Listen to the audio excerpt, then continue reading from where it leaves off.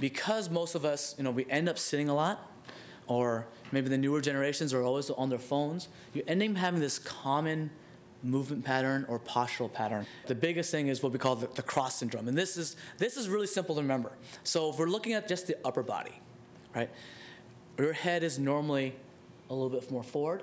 Rarely are you kind of like this, unless you're, being a pompous and you're trying to, impress people. But most of us kind of more relaxed here. What happens here? What's going on with my neck?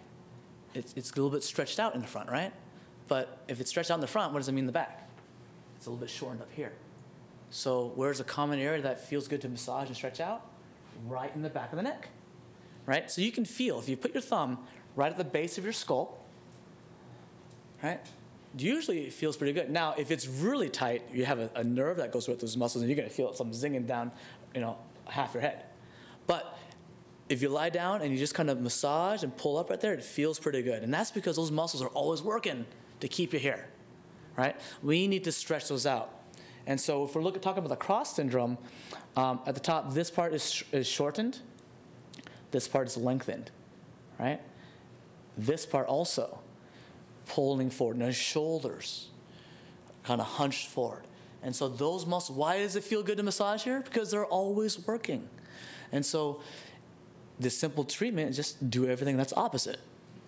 Pull your shoulder blades back, elongate your head, tuck in that chin, right? And so when we call it a cross syndrome, it's easier. We can we're from a physical therapist standpoint, we already know, all right, strengthen here, massage here, strengthen the low back, right, which pulls the shoulder blades back, and the pecs, stretch, right? Basically do the opposite of what we're always doing out here, right? And that's going to help with this, okay? One thing I kind of glossed over when we look at the lines, when you raise your arm, we talked about earlier about how the tissues have the fold in the back.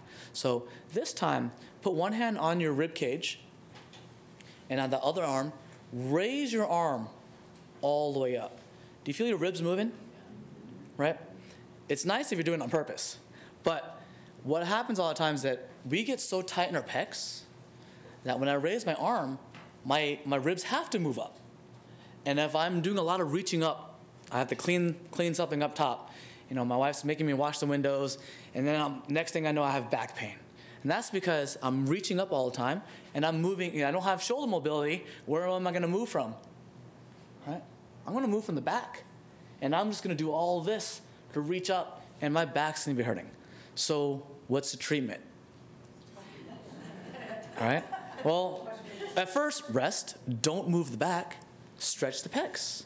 Stretch your shoulder so that you can move your shoulder without having to move your ribs. Right? And that's going to, again, you're moving along the line. So while the pain might be coming from the back in this case, the problem might be from a lack of shoulder mobility. Okay? The lower cross is kind of another example. In this case, it's someone with, if we call it anterior pelvic tilt, basically you're your low back is kind of too arched. So if you're sitting a lot, your hip flexors get really tight. That's this muscle right here, right? So if you're walking around, it's someone with this kind of a stooped posture, leaning forward a little bit. So just like this. And if I need to stand up, I kind of have to move from back again, right? So again, the treatment isn't just ice, massage the back. It's get flexibility in the hip flexors that are too tight. And that's the only way you're going to fix this long term.